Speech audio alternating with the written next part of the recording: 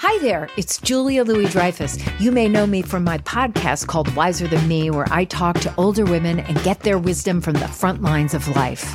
I was amazed by how many people told me our show made them look forward to getting older, which is why I'm here to talk about season 2 of the show. Sally Field, Billie Jean King, Beverly Johnson, Ina Garten, Bonnie Raitt, just to name a few. All hail old women. Wiser Than Me season 2 is out now from Lemonada Media.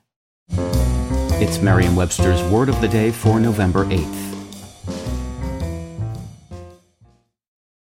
Today's word is Mandarin, spelled M-A-N-D-A-R-I-N.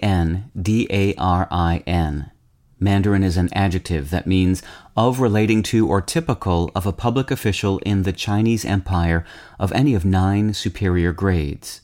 It can also mean, more broadly, marked by polished, ornate complexity of language. Here's the word used in a sentence from the International New York Times by Alan Moore. I don't think there's anything about the novel that doesn't impress me.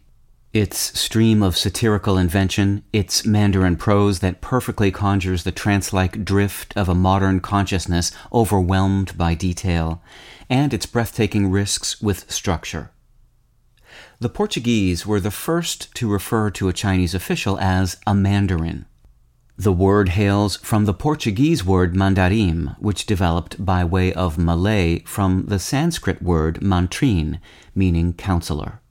Mandarins were promoted by successfully completing the imperial Chinese examination system, which was primarily based on the teachings of Confucian texts. In time, Mandarin became a word for a pedantic official, a bureaucrat, or a person of position and influence. The noun passed into the English language in the late 16th century, and the adjective appeared in the early 17th. You may also know Mandarin as a word for the chief dialect of China, or be familiar with the Mandarin orange. The fruit's name comes from the orange color of a Mandarin official's robe. With your word of the day, I'm Peter Sokolowski. Visit Merriam-Webster.com today for definitions, wordplay, and trending word lookups.